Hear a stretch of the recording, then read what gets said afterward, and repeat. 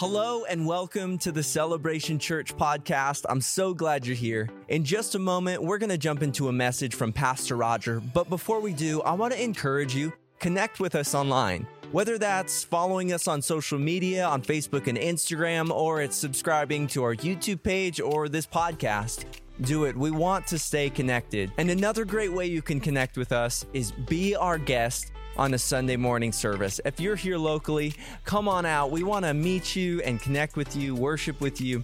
We'd really enjoy that. But without further ado, let's jump into this message from Pastor Roger.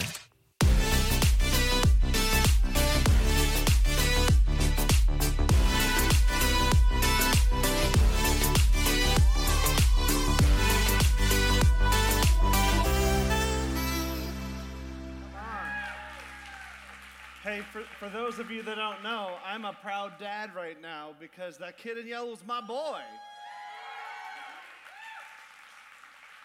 Not only is he cute, he's articulate, ladies.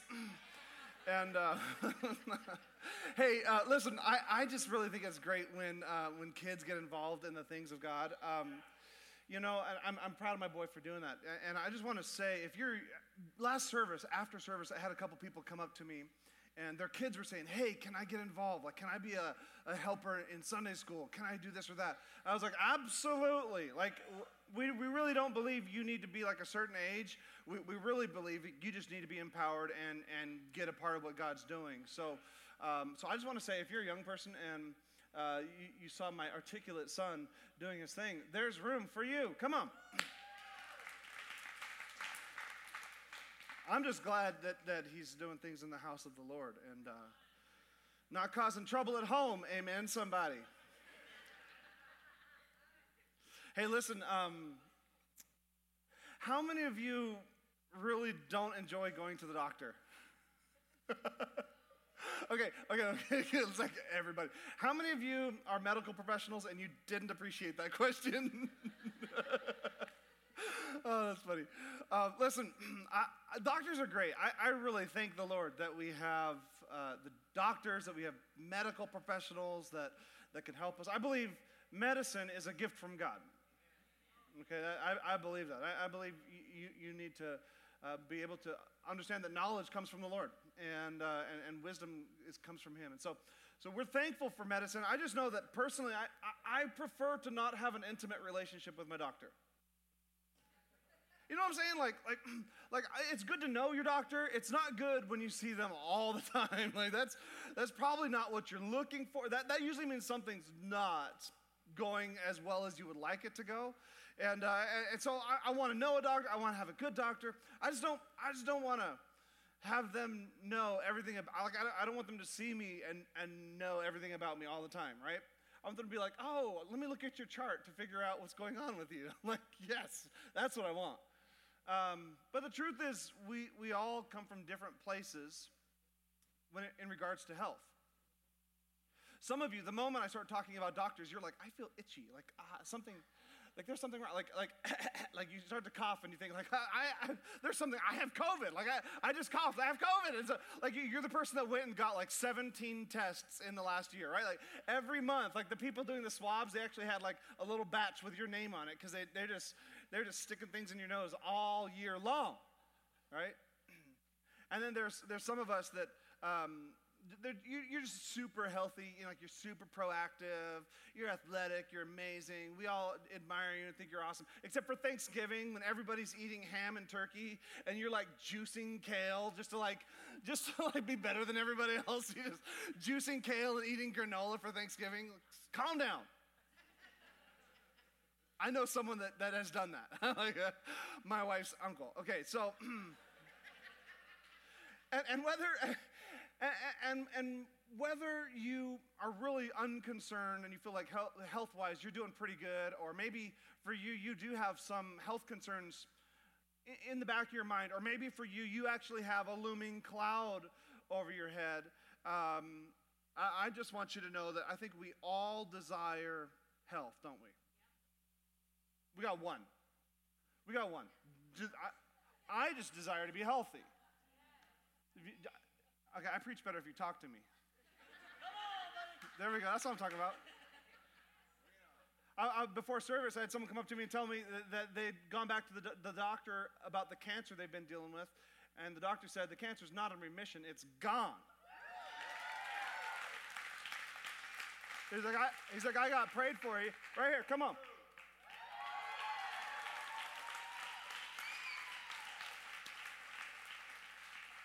He said, I got prayed for during a worship and prayer night, and he said, and he said the doctor expected it to go into remission, and he said, and when the doctor looked, he said, it's not in remission, it's...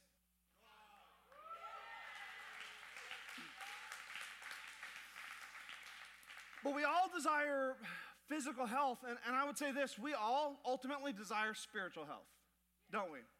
Like at the end of the day, you didn't come here to hear good music, which it was really good music. Come on, it's really good. I like it. You didn't come here to hear a preacher preach, right? You didn't do that. You came because you, at the bottom of your core, there's something inside of you that says, I want to be spiritually healthy. Like, I want to be in a good place in my soul. Like, that's why people around the world, not just in America, around the world are pursuing God. Because inside of us, the Bible says this, that he has placed eternity on the hearts of man. That means there's this thing inside of us that says, I want to be right with God. I want to be healthy. I want to be good with God. And I think my question would be this, how do I know? How do I know if I'm on the right track to being right with God? Like, is there a way I can measure, there's some sort of metric, some sort of measurable to see if I'm doing well spiritually? What would it be if there was something out there to know if I'm spiritually healthy? Listen, today, I'm going to give you a metric for what it looks like to be spiritually healthy. But before I do, I want to say this. If you're an unbeliever here, maybe you just came because your friend is getting baptized and you're being honoring, or maybe your mother invited you to church and you know you're getting free lunch afterwards. Good for you. Like, that's great. What I want to say is what I'm about to say doesn't apply to you. This is for believers. So you get a peek in on what the expectation of the metric for what a healthy believer looks like right now. All right? Here's what Jesus said. This is Jesus' final night on earth. He's going to the cross the next day. He's fully aware that this is it. And he has an opportunity to instill in his disciples his final message. Famous last words, like the moment to say the things that matter most. Here's what he says. It's in John 13, verse 34. It says, a new commandment I give to you, that you love one another. Everyone say, love one another. Just as I have loved you. You are to love one another. And by this, all people will know that you are my disciples if you love one another. He doesn't say people will know you're my disciples if you carry a Thompson chain King James Bible that weighs 5 pounds and walk around town. He doesn't say people will know you're my disciples if you sign up with the correct denomination. He doesn't say they'll know you're my disciples if you pass out Bible tracts in the mall. He says they will know that you're my disciples if you love one another. There should be this thing about Christians that is just attractive to the world around them, and it's their love for each other. Like the world around should look at believers and think, I don't understand why. They're not related. They simply go to church together, but there's an affinity there. There's a closeness there that I desire. That's what it should look like. Jesus, that's what he says in chapter 13, but he goes on. Like, this is the last night. Final words. Jesus says this in John 15, verse 12. This is my commandment, that you love one another as I have loved you. Jesus gives us a command to love. Like, he's not suggesting, like, it would be really nice if you guys treated each other well. Like, he's not suggesting. He's not saying, I would really like it if you loved each other. No. Jesus is saying, this is a command from heaven. Love one another. And this is really incredible because he's demanding that we love each other. There's four Greek words for love. There's storge, which is like an affectionate love, which would be like the love of a grandparent towards their grandchildren, something like that, like an affectionate love. There's eros, which would be a romantic type love, physical love between spouses. There's phileo, which would be a familial love, like brothers and sisters that love each other. And then there's this word agape, which is really, it's not an emotion, it's a behavioral love. We often say, agape love is God love. Well, it's the Greek word that is used to describe God love. There are other Greek words used to describe God love, like phileo is used to describe God's love towards us. But in this spot, he's saying, I command you to agape, to love each other. Not, you realize you can't command an emotion out of somebody, right? Right now, I command you all to be ashamed. Be ashamed. Like, no one's being, like, you're not listening to me. Be ashamed. You're not. Okay, I command you to be fearful right now. I'm not getting much of a reaction out of any of it, right? Because you can't command an emotion. And I know this because I'm a parent. Come on, somebody. It doesn't work because, we used to have this car, and all three kids would sit in the backseat of the car, and then we realized that was not the will of the Lord. The Lord's will is to put them as far away from mom and dad while we're driving as possible. So the Lord invented these things called minivans, amen, somebody. And the beauty of a minivan is you can take out the seats that are right behind mom and dad, and you can send those suckers to the back of the bus, right? It tones it down a little bit, gets them a little quieter. But it seems like inevitably, like at some point, there'll just be this little rumble, this silent rumblings. And it starts out as like, don't touch me, don't touch me, don't touch me. And the next thing you know, it is like World War III in the backseat of the car. Like, ah! Like, maybe your kids are perfect, but my kids, we love emotionally sometimes. And I'll be like, calm down. Hey, you need to calm down. Hey, you need to treat yourself. You need to calm down. You need to calm. Well, you calm down back there. And my wife will be like, actually, honey, how about you calm? You need to calm down. Don't tell me to calm down. Because you can't just tell them, just calm down. Like their emotions are already raging. You calm down. That's not how it works. Now I could tell them, breathe in, breathe out. That's what we tell them. We say, breathe. Or we say, walk away. Just walk away. But calm down. Like, you change your emotions. It's not how it works, right? It's not, you don't just command emotions. And that's not what Jesus is saying. He's not saying, be emotional towards each other. That's not what he's saying. I think sometimes men in the American church struggle with the church because of things like this. We misunderstand. We think, oh, he wants me to be really like soft and gentle and something I'm not. I've got rough edges. How do I love one another? It's because there's a misunderstanding of what the Greek word is. It's not like an affectionate love like you would have towards a dog. Oh, it's a feeling. Oh, dogs, I love dogs. I love dogs. It's not phileo, right? The familial love you have towards family members.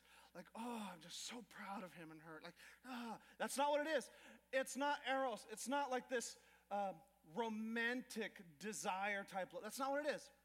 It's agape. It is a behavioral action. So when he says love one another, he's not saying feel a certain way towards each other. He's saying roll up your sleeves and do something towards one another. Be loving towards each other. I'm not a huge fan of the doctor, but when I do go to the doctor, like, it seems that usually you know what you need, right? Like, baby's got an earache. I need amoxicillin. So you go to the doctor. You call the doctor first. You're like, hey, I need some amoxicillin. Well, we need to do an appointment. I don't need an appointment. I need amoxicillin to get rid of the earache. That's what I need, right? Any parents ever been there? You're like, just give me this. And they're like, no, we got to do an appointment. So they bring you in to the doctor's office, and then they're like, okay, baby, get up on the little chair that's got the real crinkly, loud papers. The little kid gets up on, and then they start swinging their legs, and there's a super loud, you can't hear anything in the room, and they start doing checks, right? They get out the little funnel thing they put in the ears, and they're looking in the baby's ears. And you're like, I just need amoxicillin. And then they take baby and put it on a scale, and they're weighing the baby. And you're like, I don't need you to weigh my baby. I just need amoxicillin. And then they check the baby's height, and they're like writing it down. I don't need you to measure the baby's height. I just need amoxicillin. You know, and they're checking the lungs. And then they do this one thing. They're checking the blood pressure, and it's like, I just want you to write me a prescription for my baby's ears. But then they do this one thing. It doesn't require any instruments. It doesn't require any medical devices. They take 2 fingers and they place them right here. Or they take 2 fingers and they place them right here. And they look at a clock and they're counting. Now, whenever they do it to me, I'm always like, okay, so I just need some penicillin. Like I have an infection. I just need you to write me a prescription. Like, some amoxicillin for the baby's ears. And they're like, stop talking. Because what they're doing is they're checking what's called vitals. Because if you don't have a pulse, you have a much bigger problem than amoxicillin. And I think a lot of times in Christianity, we go around, we're doing all this stuff, and we're like I know what the solution, I have the answer, I'm doing these spiritual disciplines, I'm reading this book, I'm running this, I'm doing, and I think sometimes we just need to come back and be like, but do you have the spiritual pulse that Jesus said was like the one vital constant that should be in a believer's life? Let me say it like this: love, behavioral love, is the spiritual pulse in the life of a believer. Jesus says it like this in the next verse. He says, greater love has no one than this, that someone laid down his life for a friend. He's saying the idea, it's not, greater love has no one than this, then they just get butterflies in their tummy when they walk by. That's not what he says. He says, greater love, there's nothing greater than this, than someone that would actually lay down their life, that would inconvenience themselves, would put themselves out for someone else. Does anybody have any good friends? You got a good friend? You guys have more friends than first service. I'm just like to make a note of that. You are loved. Anybody have like a really bad friends? You got bad friends. You're like barely raising your hand. That's because you're sitting next to them. Just don't look. Just look forward. Eyes forward. You know what I'm saying? Just text them right now. Be like, hey, I just told the pastor you're a bad friend. Right? Just text them. Text them right now. Don't worry. They're not even going to read your text. They're a bad friend. They're not even going to read it. But we have good friends and bad friends. And Jesus goes on and he says this. He says, I love you because you've gone from being just my followers, just my disciples. You are now friends. I call you friends. We are friends with Jesus. And my question to you is this: are you a good friend of Jesus? Like, do you have the kind of spiritual pulse that a good friend has? Not that they're looking just to always feel the emotion of faith, but that they actively, behaviorally love others. This passage in John is interesting because John, the apostle, is the one recording it. John is my favorite New Testament writer. But what's interesting is when he's writing these words, Jesus saying, a new commandment I give to you. And then he follows it up with, a commandment I give to you, that you love one another. John is like in his early teens. He's not an old man. He's not a mature man. He's a teenager. He's in Jesus' youth group. And he hears Jesus say, this is the command I give you, that you love one another. And I'm just thankful that God is willing to use young people to do his work. I'm just thankful that God doesn't say you have to be spiritually mature and have your whole act together to be able to do things for the kingdom of God, but he'll use young people. And someone around here might say, man, it seems like you use, like a lot of young people get involved around here. Like, well, what's the deal with that? What the deal is this. This preacher was told when I was a young minister that I had nothing to say until I was 30 years old. And I'll tell you what, I will never say that. What I'll say is we'll coach you, we'll train you, we'll give you feedback, we'll make sure that what you're saying is accurate. But we want you on the front lines. We want you running. We want you speaking the word of God. We want you doing the things of God.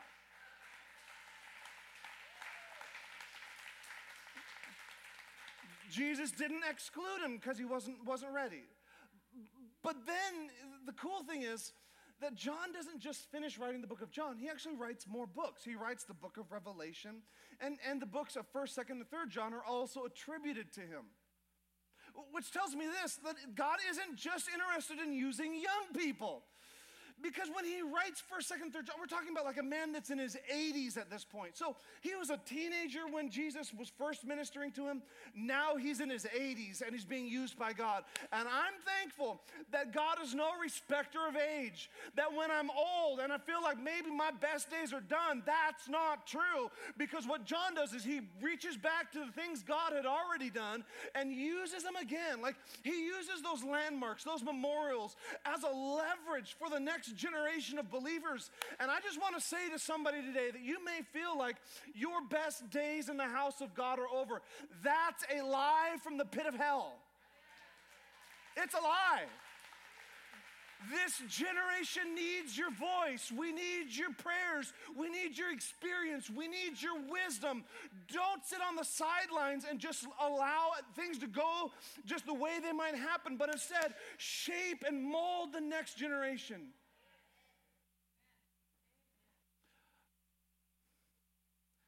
This is what he says. So now he's old. He's writing in 1 John. He's old man, in mid-80s. And he says this, for this is the message that you have heard from the beginning, that we should love one another. He's reaching back. This is the message that I heard when I was a teenager, that you should love one another. We know that we have passed out of death into life because we love the brothers. He's saying we know that there's been a spiritual resurrection in our life when we love other people. We pass from death to life because not because of an emotion, but because we do some sort of a behavior that looks like love. Whoever does not abide in love abides in death. I'm just trying to tell somebody today, maybe you came and you're just thinking what you really need is just, 17 steps to a better marriage. What I really need, Pastor, is for you to really break down the eschatological implications of our current events. Like, what I really need is for you to get deep. And here's what I'm going to tell you.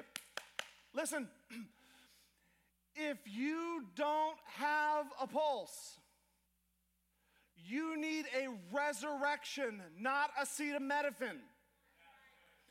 Like if there's not a pulse of spiritually loving other people around you, then you don't need a quick fix. You don't need 17 answers. You don't need 3 steps to a better life. You need love in your life. It'll transform your world because love is the spiritual pulse in a believer's life. And if I have everything else, but I don't have love, I've missed the entire point. What I'm saying is you can You can say all the right things, you can memorize all the right Bible verses, but if you don't have love, you have missed the point. He goes on and he says, everyone who hates his brother is a murderer. And you know that murderers, that no murderer has eternal life abiding in him. He's saying this, he's saying you can tell if you have life or if you have death in you based on your pulse. He's saying that you can actually, like Jesus says this, right? He says, if you have hate in your heart towards somebody else, you've committed the sin of murder. Because Jesus is saying, like, in our world, we like loopholes. We like, I didn't do it. And Jesus is like, no. Let's not talk about whether you did it or didn't do it. Let's talk about what's in your heart. Because your pulse will tell, like you can have a really fast pulse, right? Let's say like your spiritual pulse is just like, oh, I love people, Pastor. I love people a lot. Like I'm like, in fact, I could be categorized as a people pleaser. Like my pulse is just always going. I'm just, anybody that needs help, I'm there to help them. Like anytime that somebody needs me to bend over backwards, I'll bend over backwards, like constantly, like accepting every wind of false doctrine because you don't want to offend anybody. Like just constantly like no. I love everybody. My pulse is fast. Having a good spiritual pulse doesn't mean that you're everyone else's doormat. In fact, in Leviticus 17, when the idea of loving your neighbor is first introduced, it's introduced in the context of being willing to speak truth to your neighbor. So it's not, a fast pulse would be like you're just oh, I love everybody, but inside I'm dying because I've got no time for me. And maybe a slow pulse would be that you're just really tight-fisted with your things, your time, your money, your emotions, your abilities. Super tight-fisted. You don't want to, you come to church, you do your duty because that's what I do. I'm an American and I'm a Christian. And so I go to church. But the truth is, anytime that you express love and serve somebody, you want them to feel guilty for it. Oh, I'll help you. But I'm going to mumble under my breath so that you know that you're putting me out. That's a super slow pace. So we can have a really fast pace or a really slow pace. What God is calling us to is a healthy pulse. A healthy pulse of love in your life comes from a place of security in your position with God. Like knowing that I am fully loved by God, so I can fully love other people. I'm fully loved by God, so I don't have to chase your approval. I'm not loving you for approval. Like I'm not loving you so that I'm not avoiding loving you so I can maintain my energies. I'm fully loved by God, so when I see a need, I can meet the need. And when I see someone that needs help, I can meet that need. I can help them. Fully approved of God. He says this.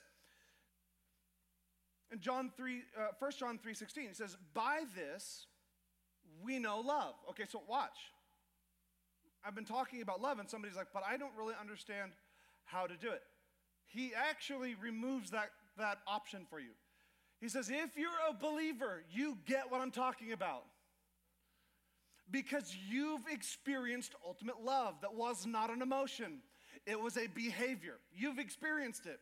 He says, by this we know love, that he laid down his life for us, and we ought to lay down our lives for the brothers. What am I saying? What I'm saying is like laying down your life for somebody else. So are you saying I have to die? No, I'm not saying you have to die. What I'm saying is that perhaps you could inconvenience yourself for someone else.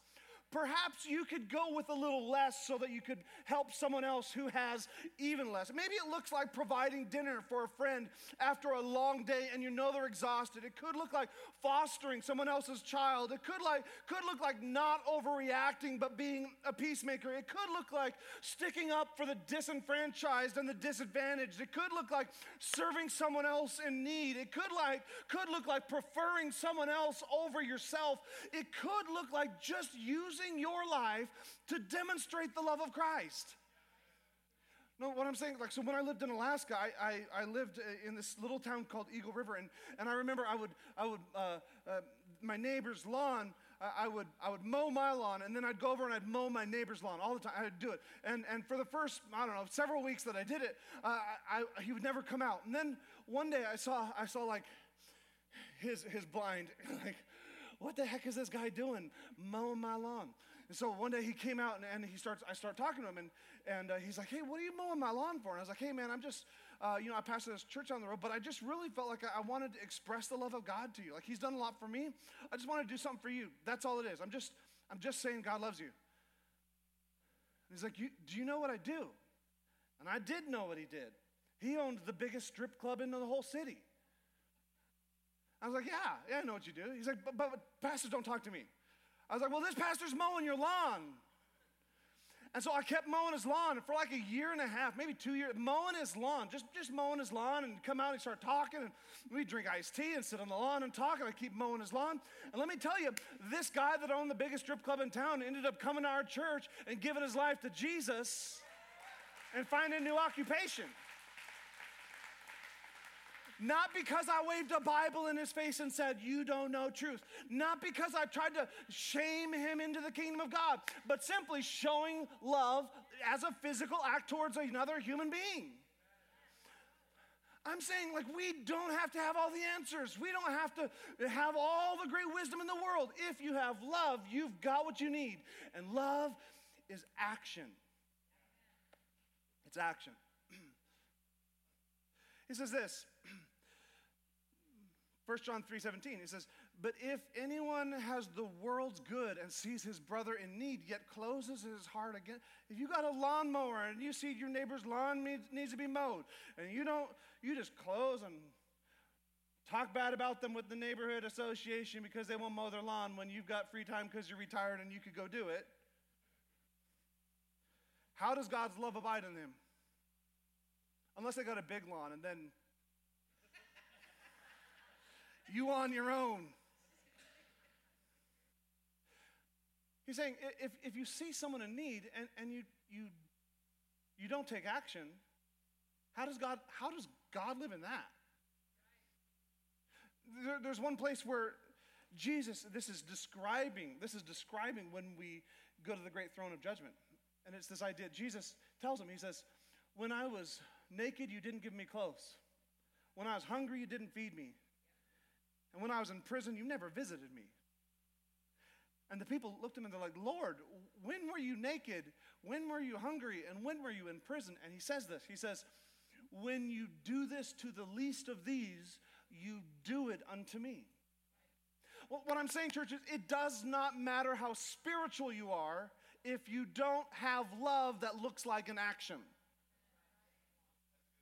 Let me read this. If that doesn't work, I'll read the Bible for you. 1 Corinthians 13, it says this, if I speak in tongues of men or angels, but do not have love, I am a resounding gong or a clanging cymbal. You can speak in tongues all day long, and I love speaking in tongues, but if you don't have love, it's pointless. He says, if I have the gift of prophecy, you're super spiritual. You walk around church prophesying to people, and you can fathom all mysteries and all knowledge, and I have faith that can move mountains. When I pray for people, they fall all over the place. Like when I pray for, like, I believe God can do it. Like, you have the gift of faith, but if you do not have love, I am nothing, is what he says. If I give, I'm really generous. If I give all my possessions to the poor and I give over my body to hardship that I may boast, but I do not have love, I gain nothing. Love is the spiritual pulse of your walk with God, not how many Bible verses you memorize. And you need to memorize Bible verses, but love. The best way to have a healthy pulse is to simply raise it for a few minutes every day. Imagine what would happen if you just did 20 minutes of exercise a day for your body. Just 20 minutes, raising your heart rate. It would, like, I get it. That's all muscle. Hey, I get it. If I would just exercise for 20 minutes a day, that'd go away. Because here's the deal. What creates a healthy heart is just exercising. I can go on a diet all day long, but that doesn't improve my heart.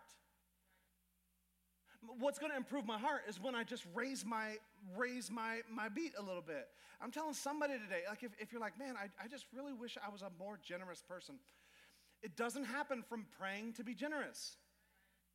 Lord, would you make me more generous? No, he doesn't do that. You just be more generous. Lord, I wish you would make me more compassionate. No. You just choose to show compassion to other people. But I'm just saying, like this idea of love, it's not some sort of a spirit, like I've got the spiritual gift of being a kind person. No. You're a believer in Jesus. He's loved you, and with the love he loved you, you love other people. This is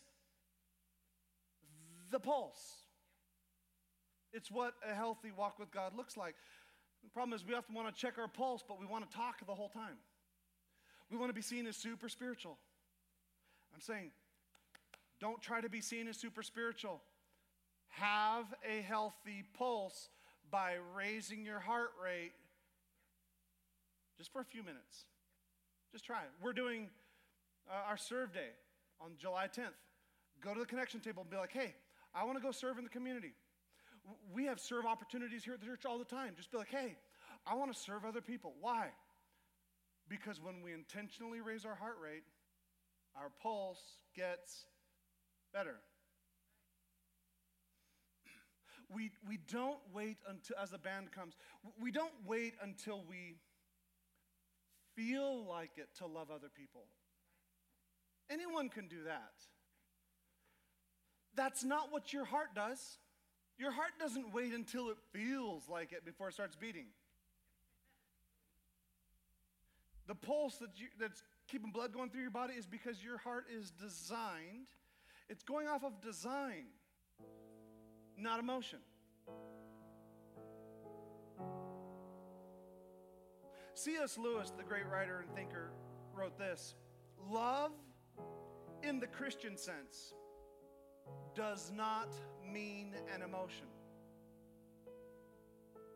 It is a state, not of feelings, but of the will.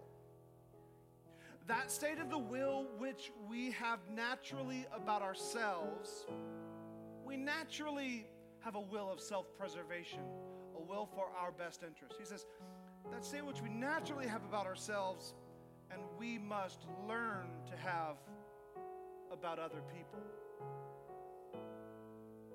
It's a choice. It's a decision. I remember the 1992 Olympics. I remember them because I was a teenager working at McDonald's. And the Olympics for Barcelona 1992 were plastered all over your Big Mac box.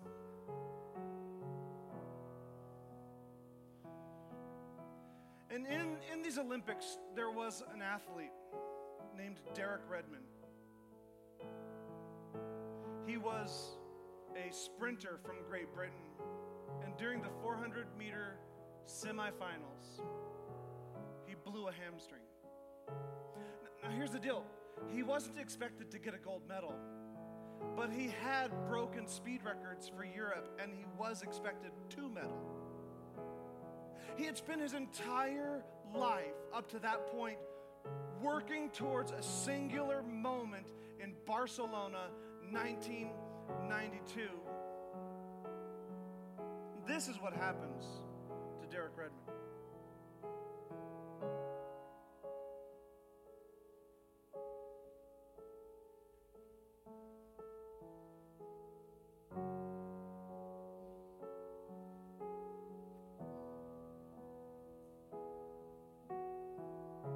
There he is in lane 5. It's a 400-meter race.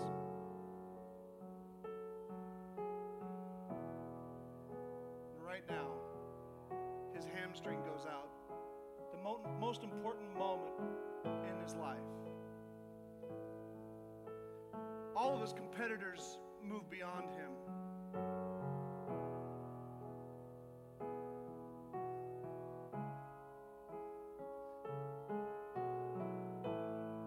He gets up and he begins to hobble, finishing the race in his lane. And there's this great testimony to like the courage of an Olympian. But what I love is what you're about to see. It's the love of a father that breaks through security, that jumps the fence.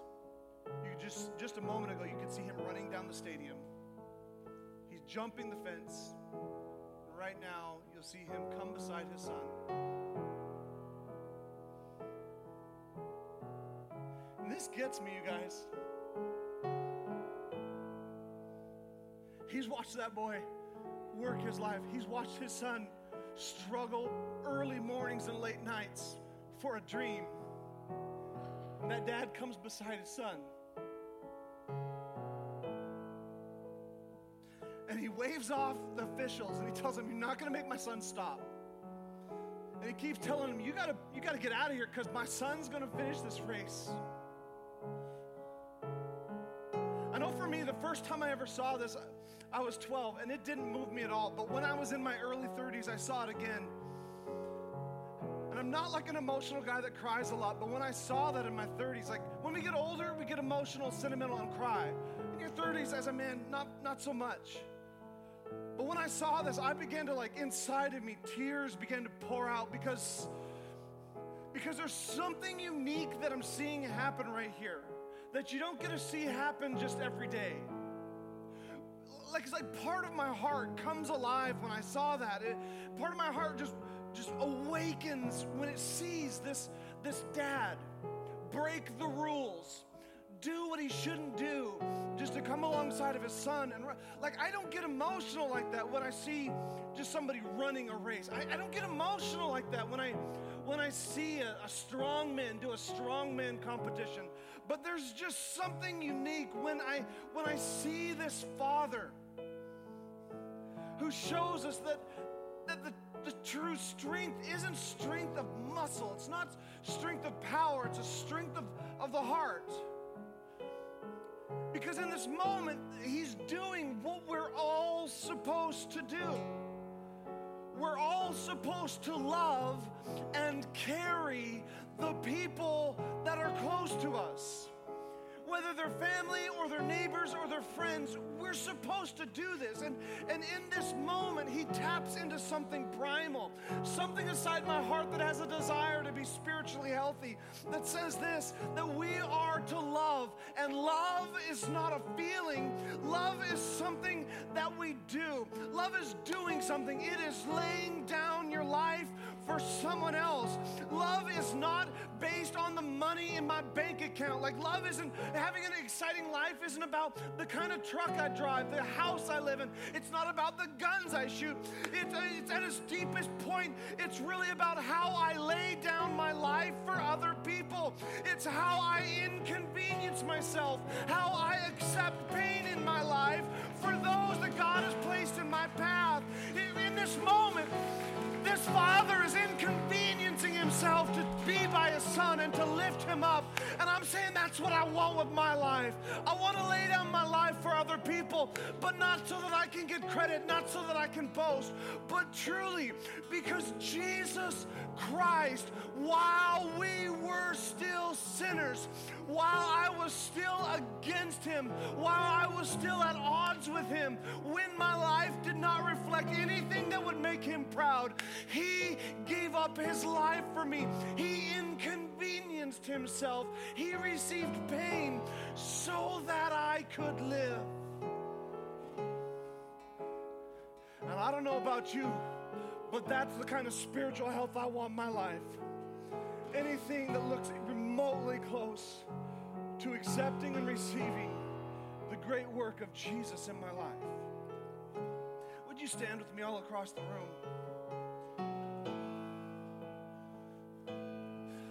Love is not about us feeling good towards other people. Love is us doing good towards other people. It's about us inconveniencing ourselves for something that really matters a lot to someone else. And I think a lot of the times we use what we cannot do as an excuse for the things we could do.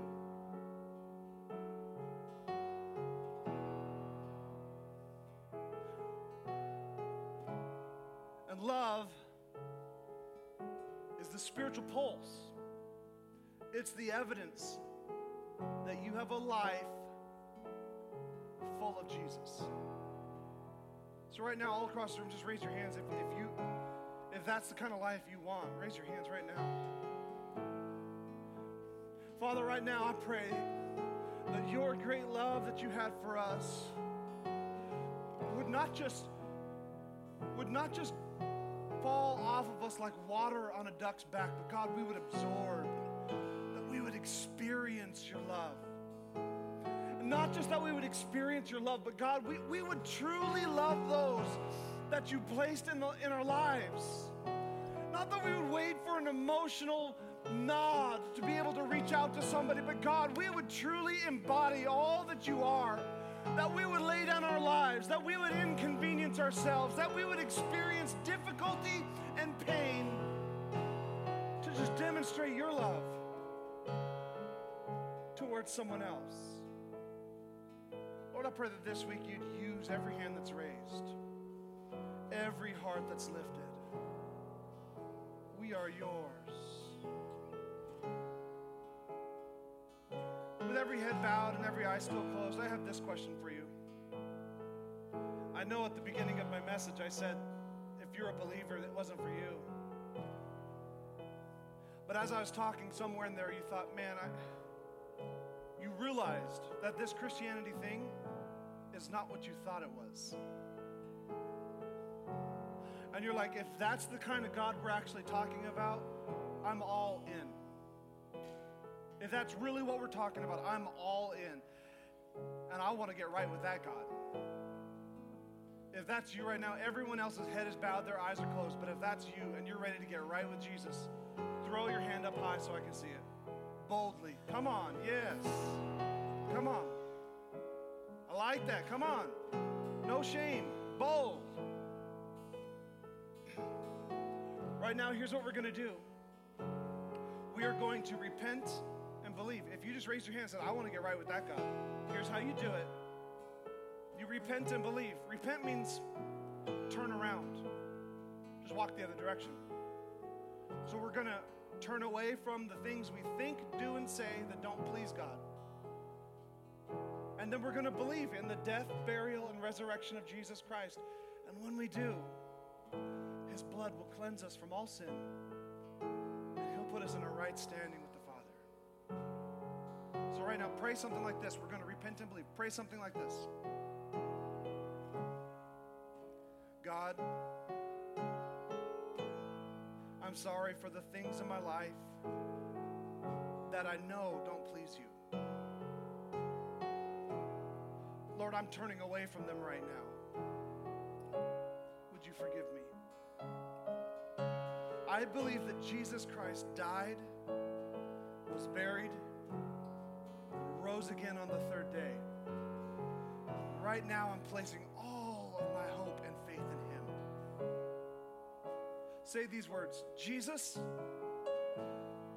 be the Lord of my life, and I'm going to follow you every day that I live. Come on, church family. There's a bunch of people that just made the best decision of your lives. Best decision you could have made. I'm so proud of you. In just a moment, we're going to do... Hey, I just want to say thank you again for tuning in to today's podcast. If you want to learn more about Celebration Church, I'd encourage you to go to our website, www.thecelebration.church, to find out more. Well, we love you guys, and let's continue to love God, love people, and change the world.